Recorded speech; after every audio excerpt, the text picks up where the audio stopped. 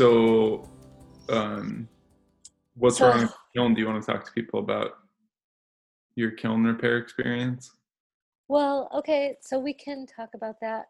Yeah, so welcome to the Ceramics Podcast. I'm Cami Klamaco, and this is my co-host, Gustav Gustav Hamilton. Hamilton. Hey. Hi, people never call you Gustav. Everyone knows that. Do I even have to say it? No. Uh, so, Cammy, what's wrong with your kiln? So, okay, I was firing my kiln. It Uh-huh. got to 1130 degrees and the alarm went off. And I Uh-huh. wasn't there, but my intern was there and she texted me the alarm is going off and I was like, hit stop. And so she hit stop and then I said, is the alarm off? And she said, yes. Okay, great. So then she went back to the studio the next day, but I was working. So um, she texted me and she was like, your kiln is at 1130 degrees. And I was like, still? Like 24 hours later, just held at 11:30, and I was like, oh, I was like, hit stop and then enter. Dude, that is crazy though. So she hit stop and then enter, and I don't know that it stopped. And then texted me a couple hours later, 3 hours later, and said it's still at 11:30. And I was like, oh shit, hit the breaker. Yeah. So she hit the breaker. And it's just the elements. Like, I don't know. Because I bought it used, the woman who sold it to me said she probably fired it 150 to 200, between 150 to 200 times, which is the exact amount for the elements. So I knew that they were going to go. I just didn't know when.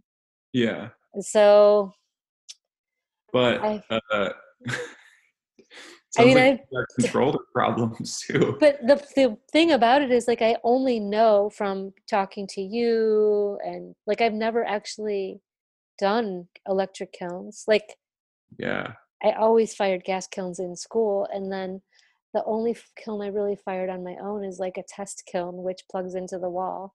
That is so crazy. I know. I was So so excited to tell someone as you were leaving that you used to be a professor at Pratt and you don't know how to change kiln elements. I don't know how to do it because I never had to do it. The assistants always did it.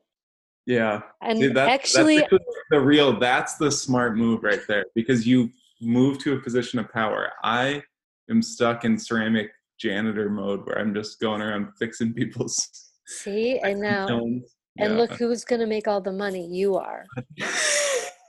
Kimmy, I think you got other problems with that kiln if it's just holding there and not shutting itself off. So I might have a problem with the relay, right? So it That's what might not even be. So I just bought new elements anyway because I know that I need to do that. So that was $352. And then I well think I'll relays are cheap. probably, Get relays. Get relays and get a new thermocouple. yeah, it's probably, I actually had changed the thermocouple, Okay.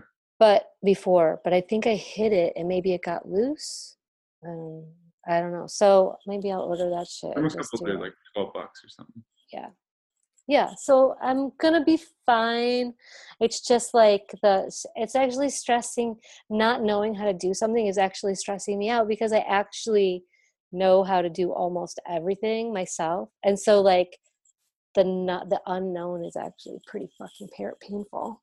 I know. So kilns though are really cool because once you get in, once you get past like the elements and the relays and the thermocouples and that kind of stuff, I don't know how to fix anything on it. Like if there's something wrong with the controller, like I would I have no idea what I'm doing, but all the other parts on it are so basic that if you just follow, like you want to go slow and be careful and take pictures and label things so that you don't mess something up, but it's really cool because it's kind of like working um like I can't work on an old car, but I can like barely work on like a small motorcycle or something where you can just you just like follow the gas line and then Right, like make sure and it's kind of the same thing where like you follow the power and like you just label each thing before you pull it out, and they're really easy to work on. They're just kind of daunting because they are going to go to like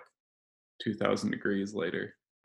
It's crazy, right? Like, it's too much responsibility, that little hot Yeah, box. yeah. And I still feel like I'm going to burn down the building every time I fire it, even though It it's hasn't probably happened yet. not yet. I Maybe know. we should like do a like uh journal of voice journal entry while you work on your kiln, where you Actually, like, yeah, let's talk do about it. what you're afraid of before you start, and then like, throughout while you work on it, just like little snippets of what is going well and what's not. I'm afraid I'm going to have a loose wire, but I'm also afraid of dying alone. Yeah, yeah, uh-huh. Okay, okay. uh, every time I work on kilns at work is it always starts off fun, and I'm always like just doing my work, and then no matter what, at some point I get pissed at everybody and everything. You're like, you thought it was going to take an hour, which is what you told me. You were like, it's going to take you an hour to change all the elements. And I was like, that can't, I've never done it before. That can't be right. And then, like, you texted me a couple hours later and you were like, it's going to take you 3 hours. Yeah. I was like, yeah, that still sounds wrong, but Yeah, better. Like, yeah, even but I know it's not going to take an hour. yeah, but it should, because like you think about what, okay, all you gotta do, you gotta get in there, pull the old elements out, stick the new ones in, crimp them probably, or hook them up to the bus bar, bada bang, slap that bad boy closed. There's nothing to it, but I it don't know. always, I don't even know what you're talking inevitably about. you're like halfway through, and then you start to go to vacuum your kiln out, and the vacuum bag's full, so then you got to empty that, then you can't find the new ones, so then all of a sudden you're trying to clean out an old vacuum bag. Then you get that done, you start vacuuming, you chip one of the fucking bricks while you're vacuuming, so then you got to cement that section of brick back. Like, it always turns into such big. Yeah, you finally get done, and then you can't find one of the wrenches, and you have to start taking the kiln apart to try and find the wrench inside the kiln. That's Actually, I haven't done that one yet, but that'll probably happen next. everything you just said is real life. Like, Yeah, you think it's gonna be like you're gonna get your own kiln, and it's gonna be like the yeah, glory of having your own kiln, and really it's like a nightmare. Like, your studio is like 1,000 degrees. yeah, Like, the pe- your environment is rusting, and you're yeah. not even out, it's not even outside. And then, like, you think like, well, is this too close to the kiln? Everything is too close to the kiln. And then Because the studio is too small because you're in New York City, so there's not even 12 inches around the kiln on every side. you can't even trust that it's going to go off, so you have to fucking go, like, even though a computer runs it, in the computer, I don't know if it's smarter than me, I'm not sure. And Yeah. then that thing just like fails, because you're like, you count on it, you're like, it's just going to go off by itself, and then it doesn't, and then you're like, oh shit, what So else then could go wrong? all of a sudden you're sitting up, you're on Citizen app at 4 a.m. trying to scope out if there's any like fires being reported. And then your electric bill comes and it's like $200 over because it ran for 24 hours straight. Hmm. Yeah. The So person that that I feels share good. a studio with, they are one of the people. They in the like 2 years or maybe 2.5, yeah, 2 years that I've been in that space, I think they've fired the kiln twice.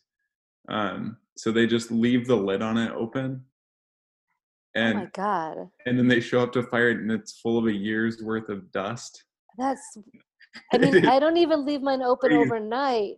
It is crazy. It just pumps like dust smoke into the. No, no, dude. They No, also that's so they dumb. they also don't put shelves in their kiln. They just fire directly on the soft brick on the floor. I don't even want to know who this person is. Like, I want to send a cease and desist email. Well, I tried to talk to them because I was just trying to be helpful. I was trying to be like a ceramic advocate, and because I could see that things just weren't going well. Um, but I didn't want to be there's so many, like, and we've joked about like ceramic curmudgeons on here. Like, I didn't want to be like ceramic curmudgeon know-it-all that's telling some person that they're using their kiln wrong, but they are using their kiln wrong. So if you're listening, if you're a studio mate of Guts and you're listening to this podcast, get your shit together, dude. We're just I'll help you. I'll show you where the timer is on your kiln sitter. That was the first one. I tried to politely like let her know that she forgot to set the timer, but I didn't want to reset it because I didn't know if she was doing Oh, something yeah, weird, right. like I There you didn't know. go. I thought maybe she was doing something, but she just forgot to set it. So she kept trying to fire it and the kiln just kept automatically shutting off. Wait, Uh, Nadine Sobel is your studio mate. Look yeah, at different one. you. Not Uh, Nadine. That would be so embarrassing. that would be awesome. Yeah. No, Nadine knows her way around a kiln Of sitter. course she does. But it's really, it is annoying when someone tells you what's what. Yeah, You I know what I know. mean? Like if somebody was like, you forgot to set the kiln sitter, I'd be like, no shit. I see that I fucking did that. Yeah. I know, but she kept trying. Oh, Jesus. The dust thing is just not a good look. Yeah, the dust thing is crazy. Yeah, I'm like really concerned about my dust. Yeah. I hit it being on the elements. It's really annoying. Yeah. What's happening with you? Mm, running a factory. Okay, so for those of you who don't know what Gus is talking about, because this is the second time that you've mentioned the factory on Oh, this podcast. Yeah, oh, because you said before you were starting a table making factory. Wait, oh. The table making factory that got pushed aside. okay. So Yeah. you actually started We a started a real factory, we started a dinnerware line. right? Brooklyn Clay did. Sarah Allwine It's and your designs, right? Sarah and I, yeah. Okay. Yeah.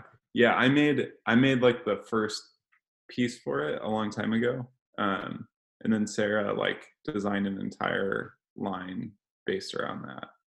Sweet. Yeah, and it looks really, really nice. Like I didn't think that I would be so proud of.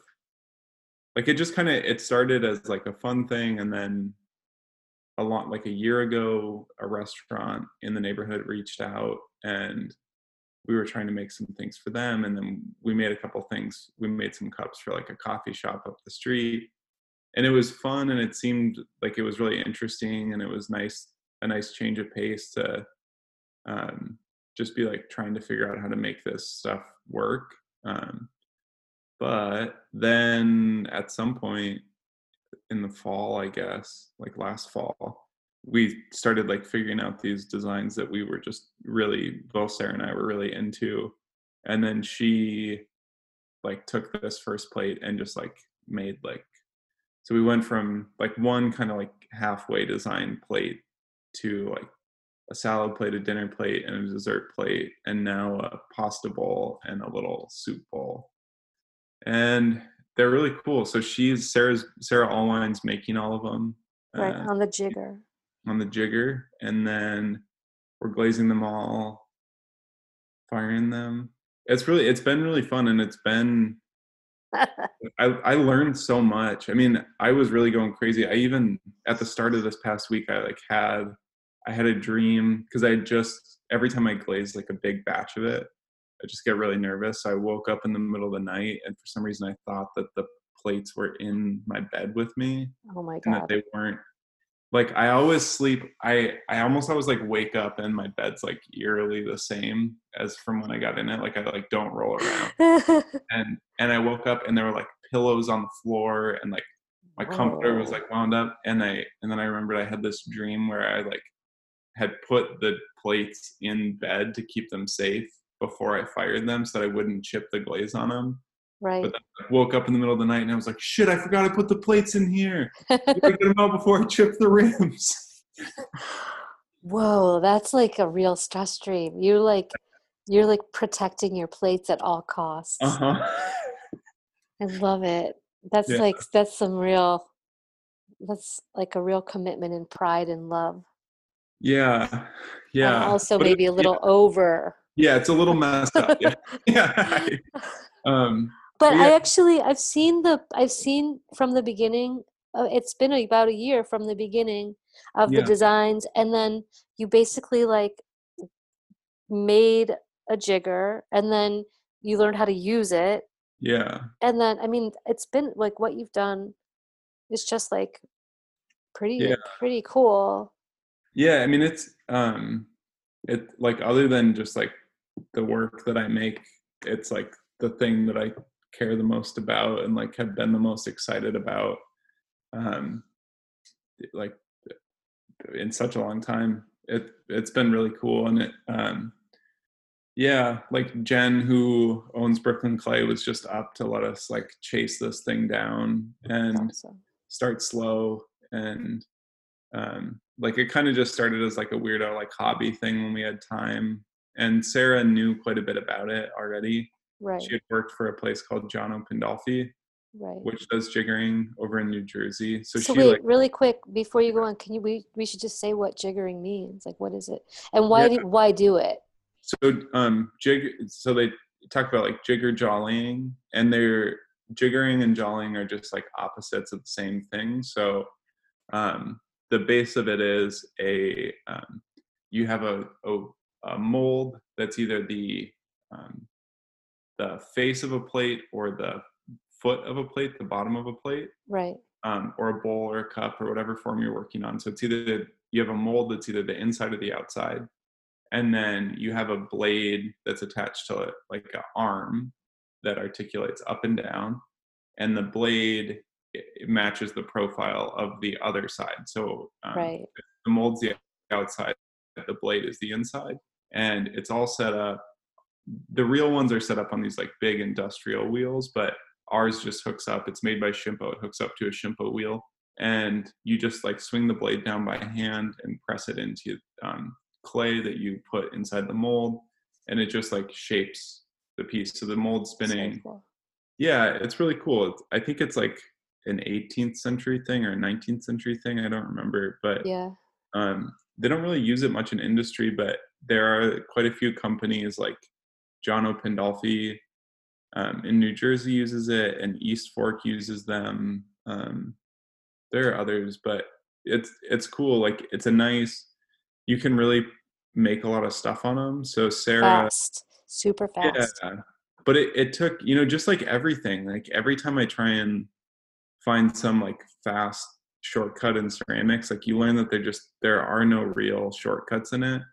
Um, so like we can now, Sarah can easily make like 12 um, like plates in like an hour and a half or something in the morning, which is quick. But um, it took like 6 months of like testing Right, clay bodies and like forming techniques and clay consistencies, and because so the first like project that we did with the jigger when we bought it was Anders and I made a set of dinnerware for our sister, and like we just had to make like twice as many plates to get half half of them looking okay because they warped so much and they were right. cracking. And Because they're not being compressed, really, right? yeah, so there are all these just like little techniques that we had to like Mm. just test throughout the time, and it was I mean it was really slow at times, like figuring out the best ways to make it. And there's just always something like, so then I spent a bunch of time testing glazes, and um the glaze, we finally got one that we were like really happy with, and then all of a sudden we had all these like application issues. So we've Wow. kind of finally worked our way around that, and then we were like messing around with firing schedules a little bit. But yeah, ceramics is just a real pain. There's so many ways for it to go wrong.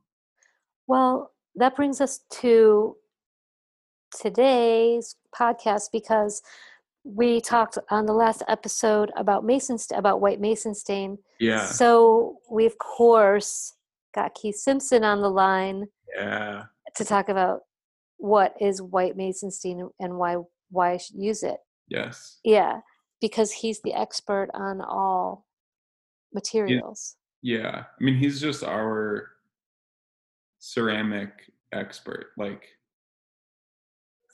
He's like the Supreme Court of ceramics. That's so controversial. So here's Keith talking to us about some mason stain.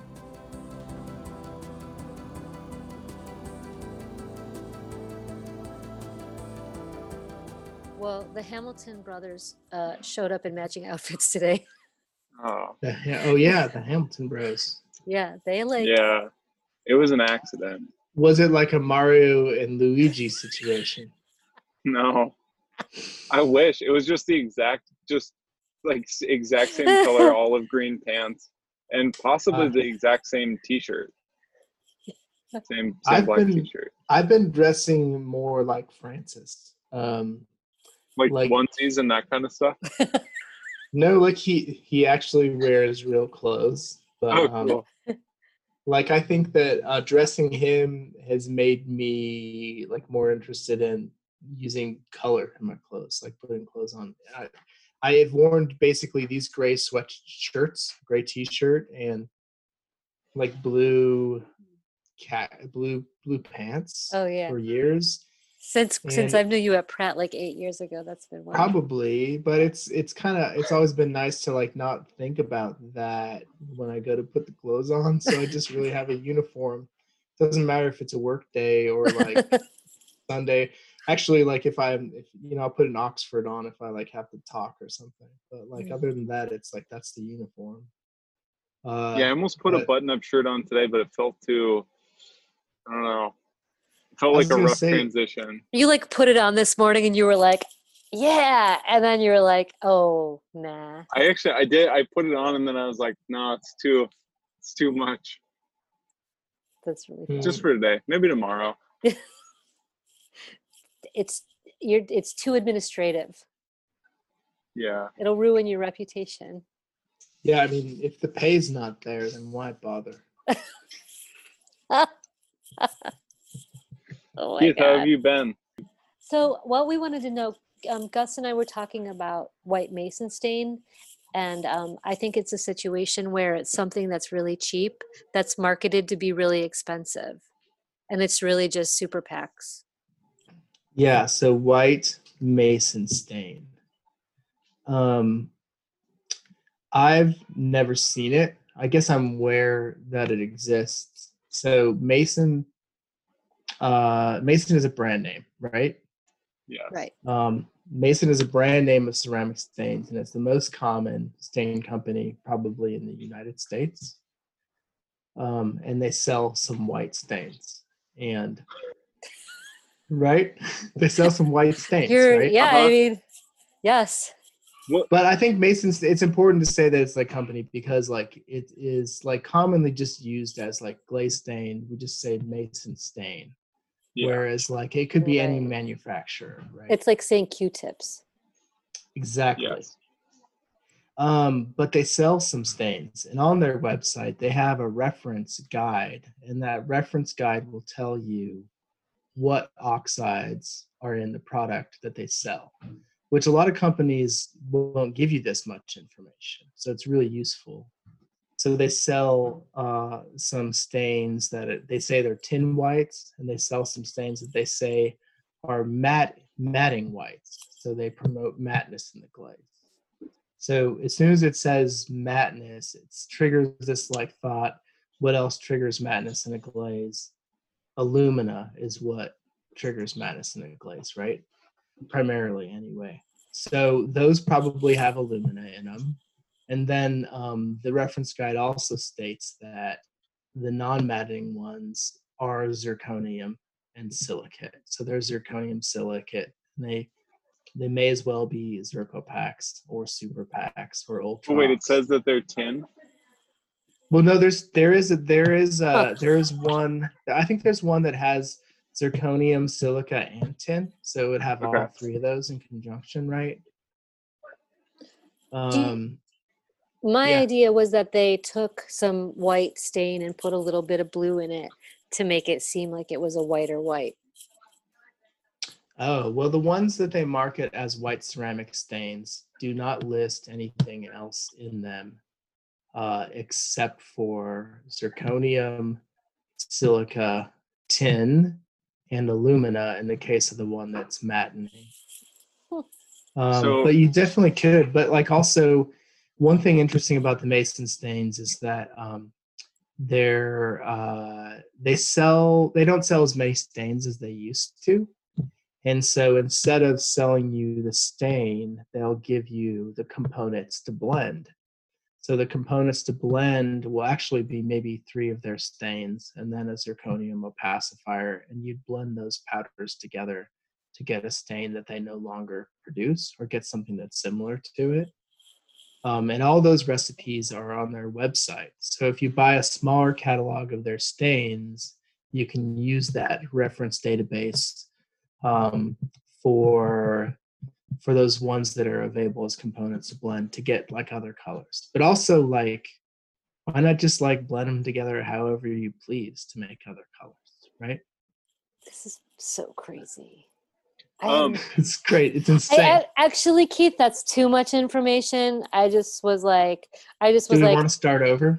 no, I'm just wait, kidding. Could no, you imagine? I want to plug the Alfred Grinding Room's website. Brooke sent me a link to all the Mason samples fired to cone 10.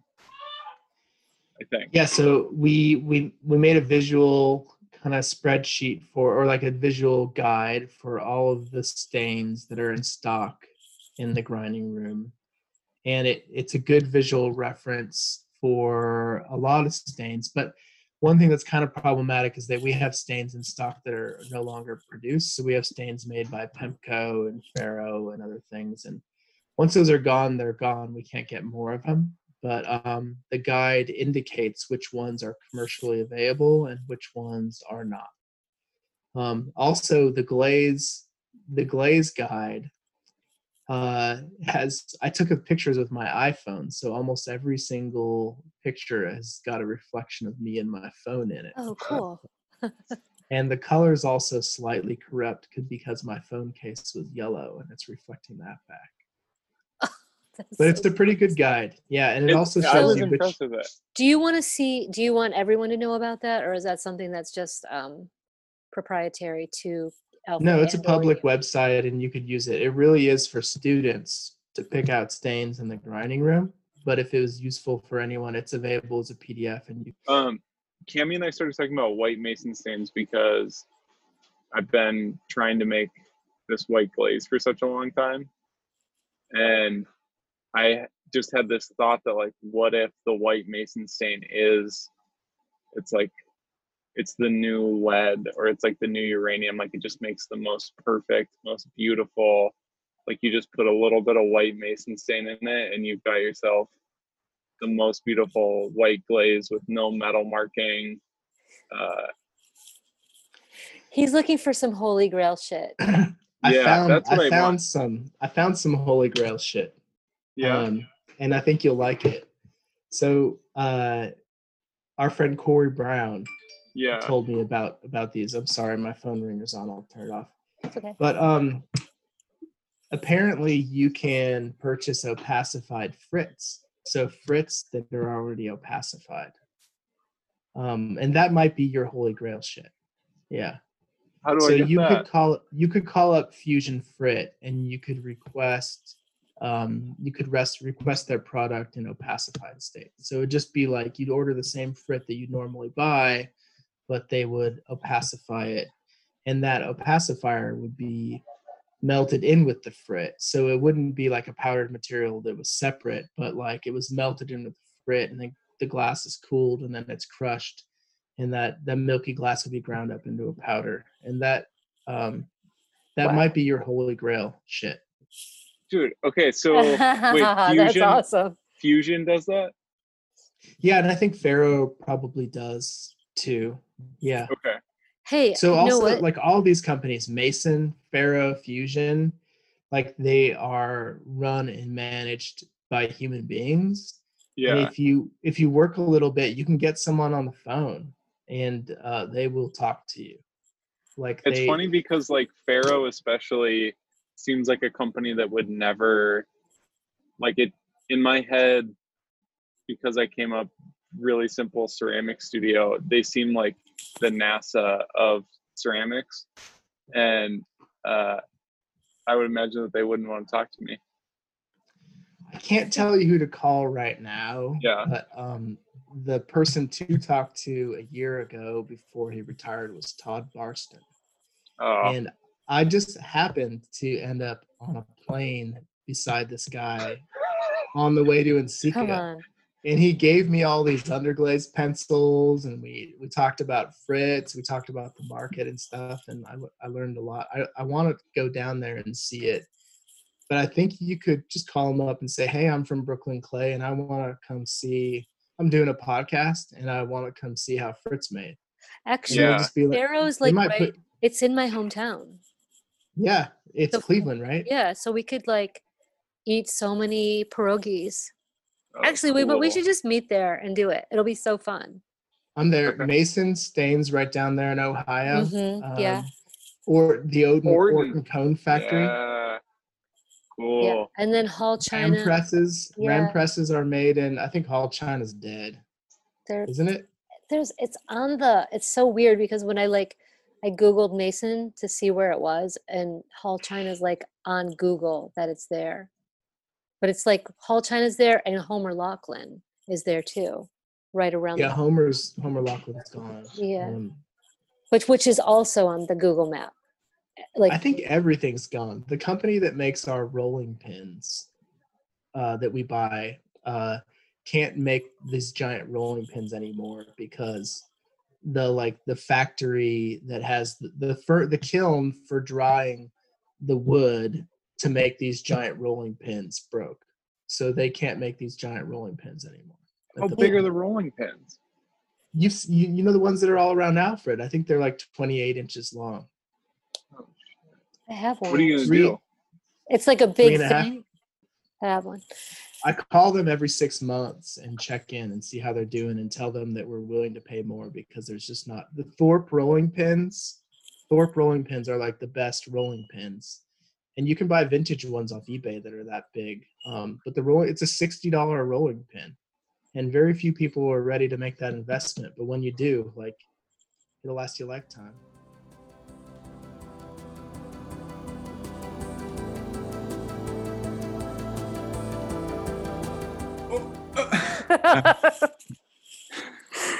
Okay, Keith, thank you for always answering my phone calls, my text messages about glaze. I'm sorry. I'm going to try to do it less and less, but I really appreciate the help. And that's all the materials talk for today. Now we're back on to part 2 with Katie Coughlin.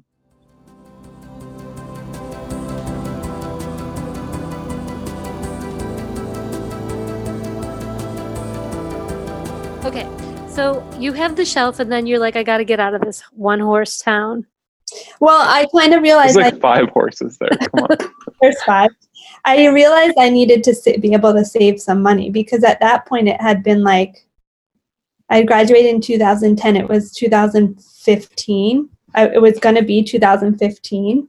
And I needed to be able to live, and I couldn't pay my loans while I was in Montana, even though I was working so much. I just wasn't making enough money. And so my grandmother at the time, who lived on the 3rd floor of my parents' house, also was starting to decline in health. And so I moved back to Brooklyn and took care of my grandma and worked for a year and a half. And during that time applied to graduate school. Okay, so where did you work when you got back? I had a bunch of different jobs. I have always worked in the service industry, so there's always that. I was working at a brewery in Gowanus called Threes Brewing. I worked at another restaurant in Greenpoint. Katie used to bike from Bay Ridge to Greenpoint. Yeah, 10 miles. What restaurant in Greenpoint? Lasserie. It's like a destination. Yeah. Food's really good. It's in the same building that Bobby Silverman has his studio in. Yeah, that's my old studio building. Yeah. Huh. And there aren't any restaurants between there and Bay Ridge. That's why Katie had to bike 10 miles to get there. Thinking. And I also was a truck driver. I had a truck route. I delivered vegetables from New England to Manhattan and Brooklyn. Yeah, I was going to guess that you had that job. I was like, oh, she probably did that. She's probably a truck driver. How? Of course I always assumed that you were a baker at some point, that you worked at like a bread bakery. Yeah, Is that makes not sense. That's a dream that I've never fulfilled. someday? Oh, we Someday. can make that happen. I think I know someone that knows someone. Well, who knows? I might need a job after quarantine. So Oh no. Womp womp. You and me both. Maybe. Thanks for the bumming us out. So, thanks for bringing us back to reality. I was so fascinated by the journey, the whirlwind of your life, that I was I forgot about the pandemic for a moment. I know, actually, so did I. Thanks for that. Yeah. So, okay. So then you were like, I'm going to go to grad school, right? So where did you think about, where did you want to go? What happened? Well, I wasn't sure what to do. Being in New York that year, taking care of my grandma, was really the most difficult time of my life. And I just was feeling like floating. I had no idea what to do. So I applied to graduate school. I think I only applied to 3 schools. And my closest friend from undergrad, my studio, I call her my studio soulmate, Allison Craver. She was in grad school at Ohio State University. And so that's why I applied to go there, so that I could be with her. That's cool. Where else did you apply? I was looking at the professors. I applied to, I remember I had thought about applying to New Orleans. What is that? The school? LSU. Yeah, Louisiana State University. I had thought about applying there because Andy Shaw was there. Yeah. And I helped his pots. And is that where Mikey Walsh is too? I think so, actually. I think she is there, and she had just started when I was applying. And then I can't remember where else I applied, but I knew that I wanted to go to a program that was interdisciplinary, and I probably wasn't going to just make pots. So that was also a big thing about going to OSU. And I didn't want to have any debt from graduate school because I had so much from undergrad. Good point. And so OSU is one of the best funded programs in the country for graduate school. Is it really competitive? I think so. It's a good program. When I was there, we had 30 applicants for the ceramic department a year. That seems about right. And then we had Steve Thurston was there when I started, and so was Rebecca Harvey. And then we had a rotating faculty every year. So Lauren Mabry came through, Ian Mears was there, and then we had. Did you have Eva Kwong? Oh yeah, Eva was there. She was filling Steve's sabbatical my last year. We had someone else. I can't remember now his name. That's so terrible of me. But he was there my first year. And he had gone there for undergrad, and then he was the visiting faculty my first year.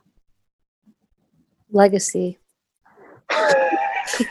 Yeah, I feel really bad about it. He's going to listen too. We only get 3 listens per podcast, but he'll for sure be listening. So for those of you guys who are listening, for those 2 people that are listening, you should take a break in this podcast and go to Katie's site and check out her work before we actually start talking about her work, because it's really important to see it. And they're kind of big. You're kind of work in these big installations. So and you kind of take over, the entire space down to the thread in the costumes, that everything's handmade, right? Yeah. So when did you start making installations or thinking kind of beyond pottery?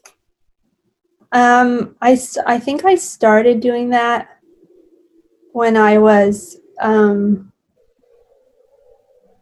in undergrad, actually. Like, Yeah, I because remember. I broke my I'm elbow. trying. I'm trying to remember what you were making in Montana. I just remember you're making like these little pillow forms a lot, right?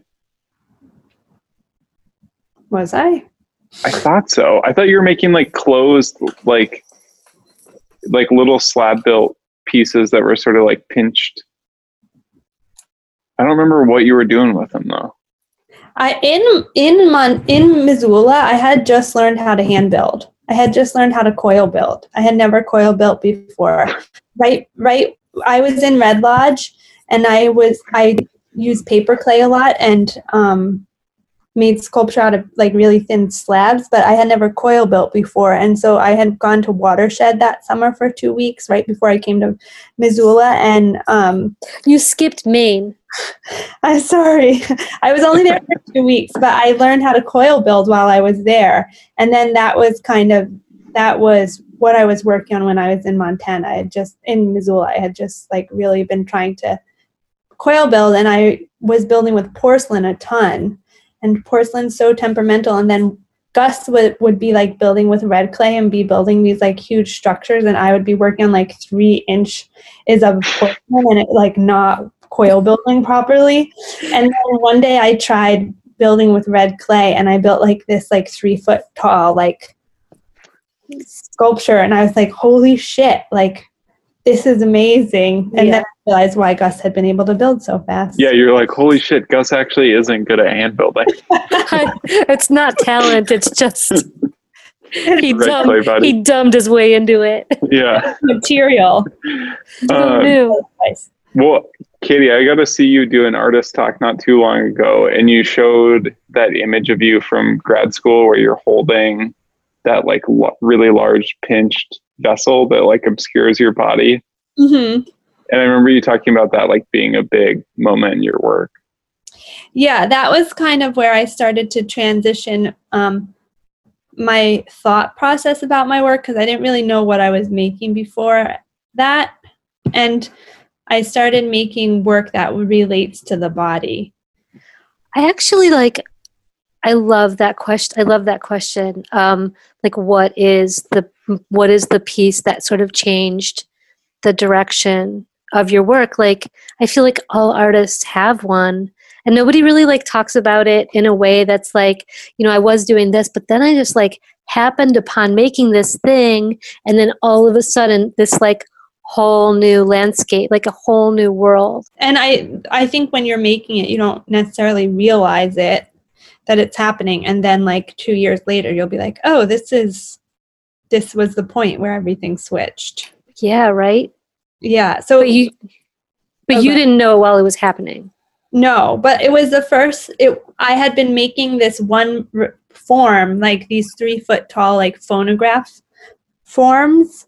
I had made like 6 of them, and I didn't know why I was making them, just because I liked the curve of it. And then I fired, I think only 3 survived, and I fired them. And I was walking down the hallway carrying it, and it on my hip, and my friend was like, oh, it looks like your body's totally distorted right now, because it looked like there was a hole through my stomach by the way I was carrying the form. And then that was kind of it. Then I started thinking about the body, and I think maybe it had always been there, but my grandmother, when I came home from Montana right before grad school, she had two amputations within 3 months of my return to Brooklyn. Whoa. And so she became completely bedbound, and it changed like her life, obviously, and then the life of my entire family, because she lived on the 3rd floor of the house. And she needed 24-hour care. And so then everything in my studio practice, I think, related back to her and this experience of like appendage, vulnerability, space, not having space between my life and my grandma's life, and like all of these overlaps. So when I was like 25 in New York, it was like such a different experience for me than for every other 25-year-old I knew at the time. Yeah. Okay. So do you think like you, because lately you've been like focused on pieces that are like performance based. Mm-hmm. Do you think that relates to that time as well? I don't know if the performance does or what happened, like how I got into this weird world, but I think the work still kind of relates to that time. Yeah. Away. Okay, so I know that Ann Hamilton teaches at OSU, sort of. Can you just talk about that? Because I'm like a huge, like, since I was, because she's from Ohio, and so she would have these big shows around, in sort of the Rust Belt when I was in college, and I would drive like hours to go see a show of hers, and because her work was like amazing, like next her work level, yeah, and her, her as her career got, went on, her pieces got bigger and bigger, and I feel like they sort of got so big that they sort of got like she as the artist seemed further away. But I remember her like younger, like just fresh out of grad school work. Yeah, I remember that work just being like so powerful. And wait, what was it like then? I mean, she was like, a lot of her work was about craft and about home and about women's voice and like hundreds of women's voices in unison, and like materiality of like, she'd like, you'd walk into a room of beeswax and the smell would be like overwhelming, or you'd walk into one of her rooms and it would be like 100 birds. Yeah. So there was like, or like all this like denim or all these pennies covered in honey, or Yeah, her work's super visceral, and one of the things that I really appreciate the most about her pieces is everything is contextualized and thought about and considered in relationship to the space, the history, the people, the clientele that are there. Like every aspect of the work is really considered. It's a huge operation. So one of the greatest things about the OSU program is that Anne and her husband, Michael, are there. And so they're part of the graduate program. And as a first year in the program, you have a seminar with just them where you go out to their studio once a week and have these discussions and readings. And it's cool. It's amazing. And then they also organize like 3 times a semester. They'll have really, really, really famous, smart, thoughtful people come and give a lecture at the Wexner, which is the art facility at OSU. I think it's one of the largest ones in the Midwest. It's a museum. Well, I guess it's a gallery and not a museum. It's a gallery and like a performance center, and like it's just huge. And so the artists who Anne and Michael would invite would then give a lecture or presentation, and then we would go out to Anne and Michael's studio and have like a 200-person dinner with that artist where they would answer questions afterwards. Awesome. Yeah, it's really created this amazing community, and because Ohio is kind of a desert for the arts, like it's not like New York. So Anne and Michael were kind of spearheading that community that exists, I think, in larger cities. Did Lex Wexner pay for all that stuff? Like, who was paying the bill? Ohio State? Mm-hmm. Yes. I mean, that school is like ginormous. Yeah, it's really big. The unfortunate thing is the sports is the focus of the university, and they make a ton of money, and none of that gets put back into like the other departments of the school. So like the art department was struggling because the finances were constantly being cut. Yeah, I think that's the story of a lot of schools. Jesus. Yeah. So there was like a ton of issues financially within the department, whereas like our university is a top research one, like university and huge, and there's so much money being made, and that money just goes back into the sports. Yeah. It's a really big, it's a Big Ten school. So the sports is huge. Like, yeah, it's crazy. I didn't like know who the Buckeyes were before before I got there. I had no idea. It's crazy. My students were like flabbergasted. Can you? Buckeyes don't matter outside Ohio. Katie, we're gonna get letters. We're hate mail. Do you think? Can I ask you a question? Do you think that crafts is different in the Midwest than anywhere else in the country? Like, do you feel like the Midwest has like a love of craft that doesn't really happen anywhere else? Yeah, but that might just be more like rural versus urban. Yeah, maybe.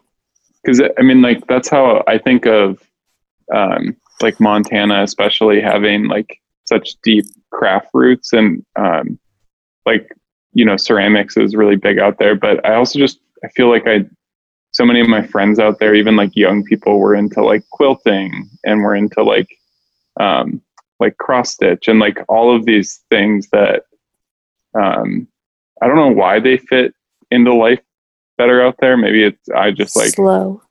Yeah. I think there's more time. I think that there's more time once you pass Philadelphia. Yeah. That's where it changes over. Yeah, it's a kind of it's fun to think about like why it's fun. Yeah, I think there's like, I think that there are like this like time exists in different ways, and like New York time is so different than Ohio and then like Columbus time or something, and there's just like more space mentally to like work on those things, like work on quilting or like work on weaving, or to like sharpen a hatchet for a while. You're like, I'm going to sharpen this hatchet. It's probably going to take me 8 or 9 hours. Yeah. Exactly. Even like, I'm going to work on this quilt. It's probably going to take me like 6 or 7 months. Yeah. Or like your output is like maybe 2 quilts a year. But so Katie's bringing that life to Brooklyn. Well, my mom and my grandma already had that here, so that's where I get it from. I asked Katie about somebody's quilts one time, and she didn't say whether or not she liked them. She just said, like, I have really specific ideas about quilting. Something to that extent. Whoa, okay. Do we want to know do you want to talk about it? Well, the quilting, I mean, I'm definitely not a quilter, but I think my levels of what I expect craftsmanship to be are really high, like really, really high, which is why I've tried to get over this, like have an issue with this idea of sloppy craft, because I think it's somewhat insulting. So, well, I guess this is over. Yeah. Well, this was fun. Talking to the two of us. Yeah. I know. Sorry. I'm sure. I'm like, it's good enough. But I also think like our you're good enough of like, oh, it's good enough is like way higher than a typical standard of what it should look like. Well, yeah. No, so we all have our like levels of what good enough is. Like, I'm totally kidding. Like, yeah, kind of. But Katie, like, I hadn't seen you for a little bit, and then I saw you and got to see your work at NCCA in Minneapolis. Mm-hmm. And you had this like really beautiful performance piece, and I like showed up in time to catch the performance, and then stuck around long enough to like chat with you afterwards, and also just like really look at the objects up close. And it was really like all of a sudden I was like, oh shit, like Katie is like a real, like she's really doing something. Like just the level of finish that was on everything. And like, you had like really choreographed this performance piece, and it was, it's just like, it's funny to like see your friends like just like grow into like real serious artists all of a sudden. Well, I mean, that's kind of like a good way to talk about like your attention to detail, because I think that attention to detail also takes time. Like you can't get that attention to detail without putting hours in. That's just the way it goes. Like how did you start with this? I'm thinking about your thesis piece where I don't even know how long it took you to, yeah, I mean, it had to take forever. I didn't decide what I was making, like really working on for my thesis until after the break, like after winter break. And then my thesis was in March. So that's quick. 3 months. But what were the hours, like what was your average per day? Oh, hourly? I was not sleeping like more than 5 hours. I don't think. I was like really neurotic in graduate school. And so my friend, I feel like I know I like to have a good time. I like to party. I like to drink beer. I like to relax. But in graduate school, maybe 3 times did I drink more than 2 beers a night. And if I was in school to work, like that was what I was doing. And so I don't know, just the amount I worked was insane, just like everyone else in graduate school. But yeah, I wanted it to be a specific way. And so when I don't really draw much or do much sketching, but the vision in my head that I have of what I want my work to look like is like super, super precise. And so it takes me many iterations of something to get to that point. And then with that thesis piece, do you feel like did it meet your expectations? Oh, no.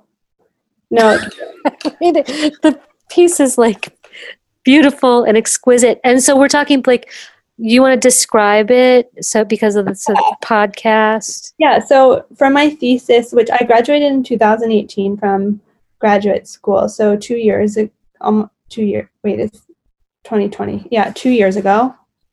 And I made a durational performance. So I worked with 5 dancers and a choreographer from Ohio State University. So some undergraduate dancers, some graduate school dancers, and then a choreographer who had previously graduated from the grad program there. And they have a really amazing dance department, which I got to know because in graduate school, you're required to take a lot of classes outside your medium, and you have all these requirements to meet. So I took a lot of dance classes, and it was right next to the art building. So they're really close together. So I had a 30-minute durational performance that had 5 different objects or instruments that were orchestrated by the body, and each dancer had a specific instrument and task and movement to do for the whole performance. And they were made out of ceramic, the instruments? Or were they mixed material? There's mainly 3 main materials of ceramic, cloth, and wood. So clay is like always where I start with my work, and it's like what I've been trained in. So I've been working in it for almost 17 years now. And it's like the thing that's the most comforting and the material that I love the most and associate myself with the most. But fabric and sewing have now taken on this whole other aspect in my studio practice that's almost equal to the amount of time I spend in clay, if not more. I might spend more time sewing than I do working in clay at this point. I feel like the piece had like sort of a dystopian like look about it. Was that something that you were trying, like a feeling that you were trying to get? Like it was like past and future at the exact same time, actually.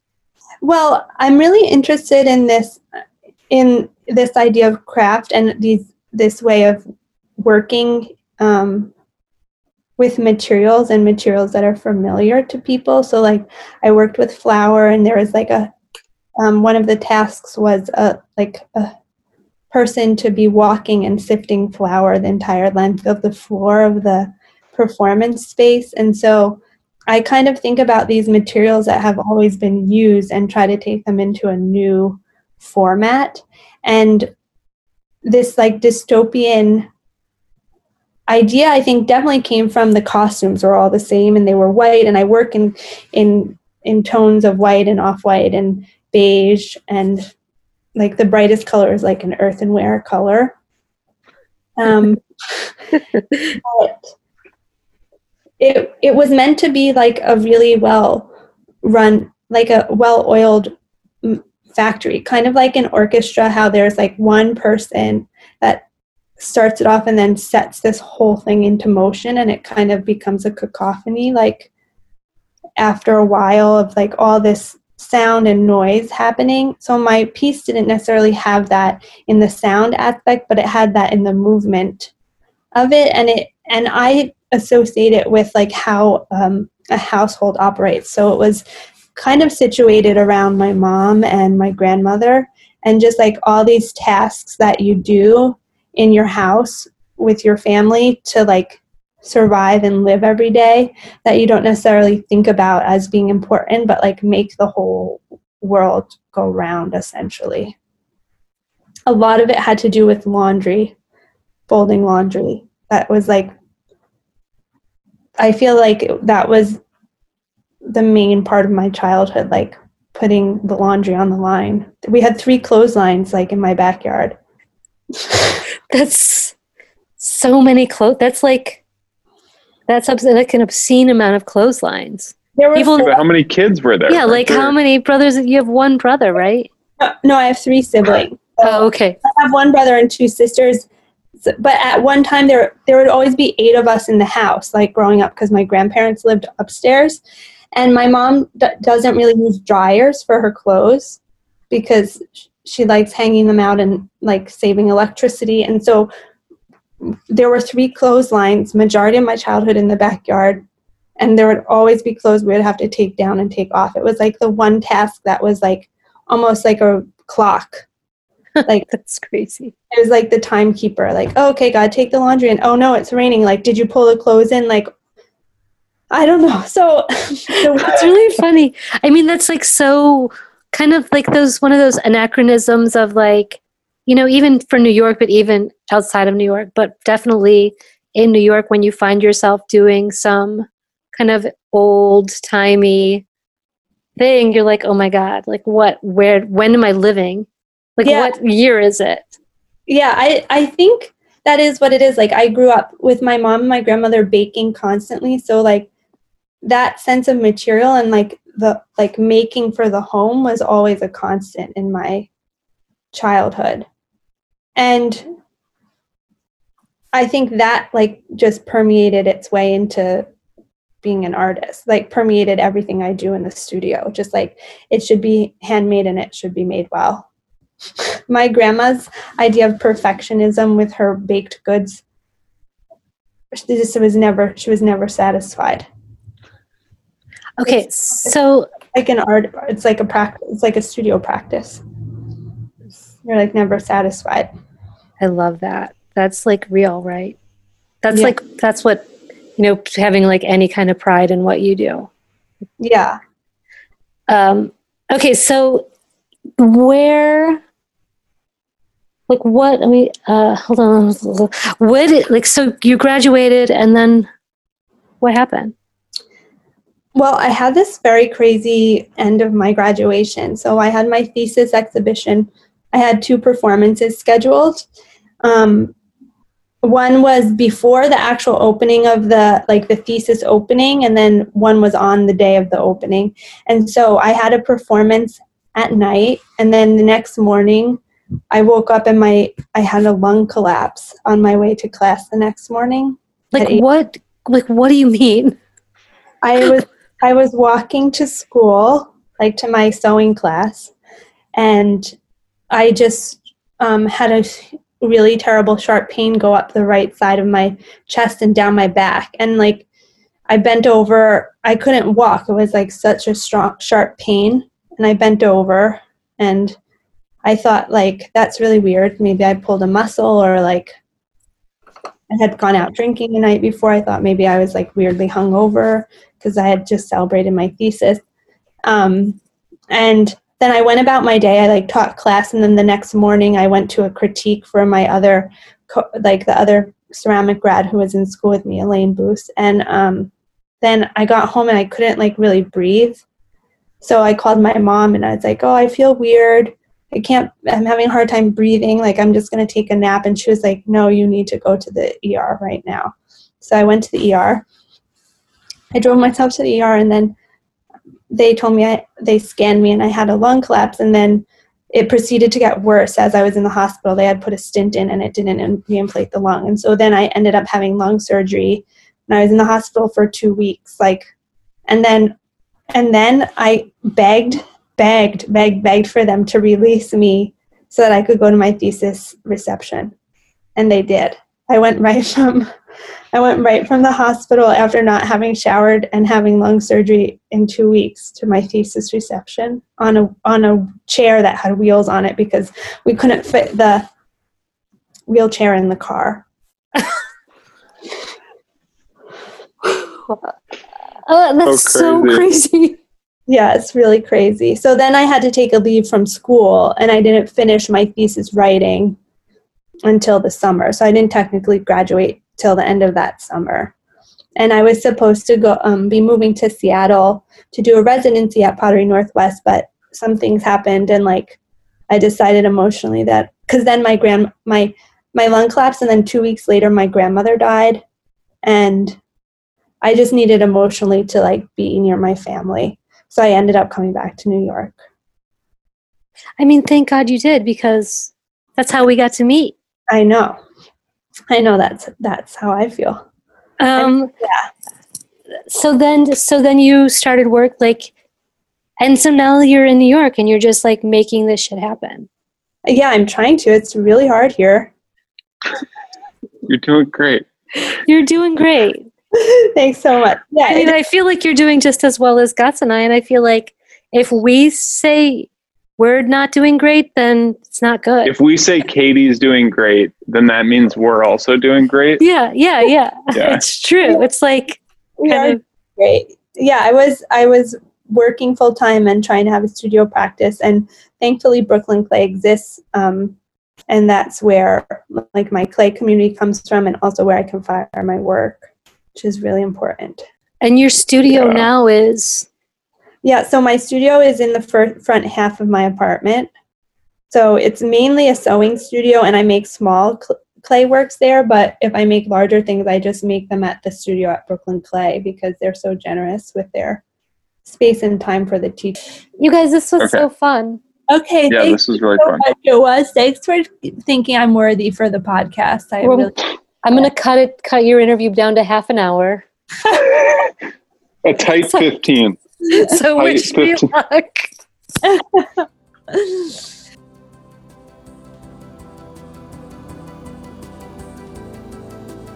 Okay, so Katie's work is incredible, and everyone should check out her website and her Instagram.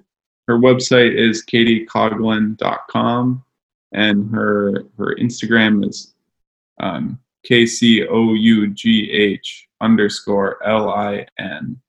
Right. Go check her stuff out. She's making great work again. She talks she was mentioning her craftsmanship a little bit, but it's next level. It is crazy. She lives in a dimension that only people with either Adderall or a deep sense of patience can do. Or both. Go look her up. And special thanks to Keith Simpson. Always. Thank you, Keith. You know how we just needed 5 minutes with Keith? Yeah. But we recorded for 2 hours? Yeah. It was so sweet. And then we couldn't use any of it because it was the shit talk sub chat. Can you just put some of the highlights here at the end of the episode? Oh, that's an excellent idea. I'll do it. Okay. Well, everybody go follow the Ceramics Podcast on Instagram. subscribe, however you do that. And thanks for listening.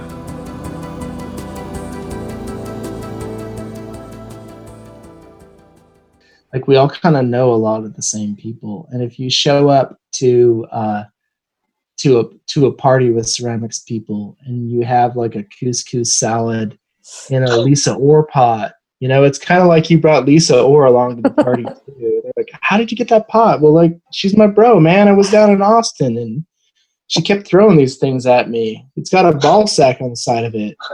How the school, like, as much as it has put me tens and thousands of dollars in debt, like, I've also like developed these weird relationships with people like who are all over the place. Relationships that you would spend tens of thousands of dollars for? That is really the question. But who's the older brother? Me. You. I mean, you wouldn't know that, though. Well, Anders, I've barely met him, but he doesn't seem to talk as much, so he seems smarter. Yeah, that's fair. Yeah. That's fair. That's really funny. That might be what we use to sign off at the end of the podcast. That's one of the better things. Gosh, I'm sorry. I'm sorry that he hit you with a truth bomb so late in the game. Come on. Oh. All right, I'm really gonna leave now. It's You nice. guys are the best. Thanks, you So good. guys. See you Bye. later. Bye. Bye.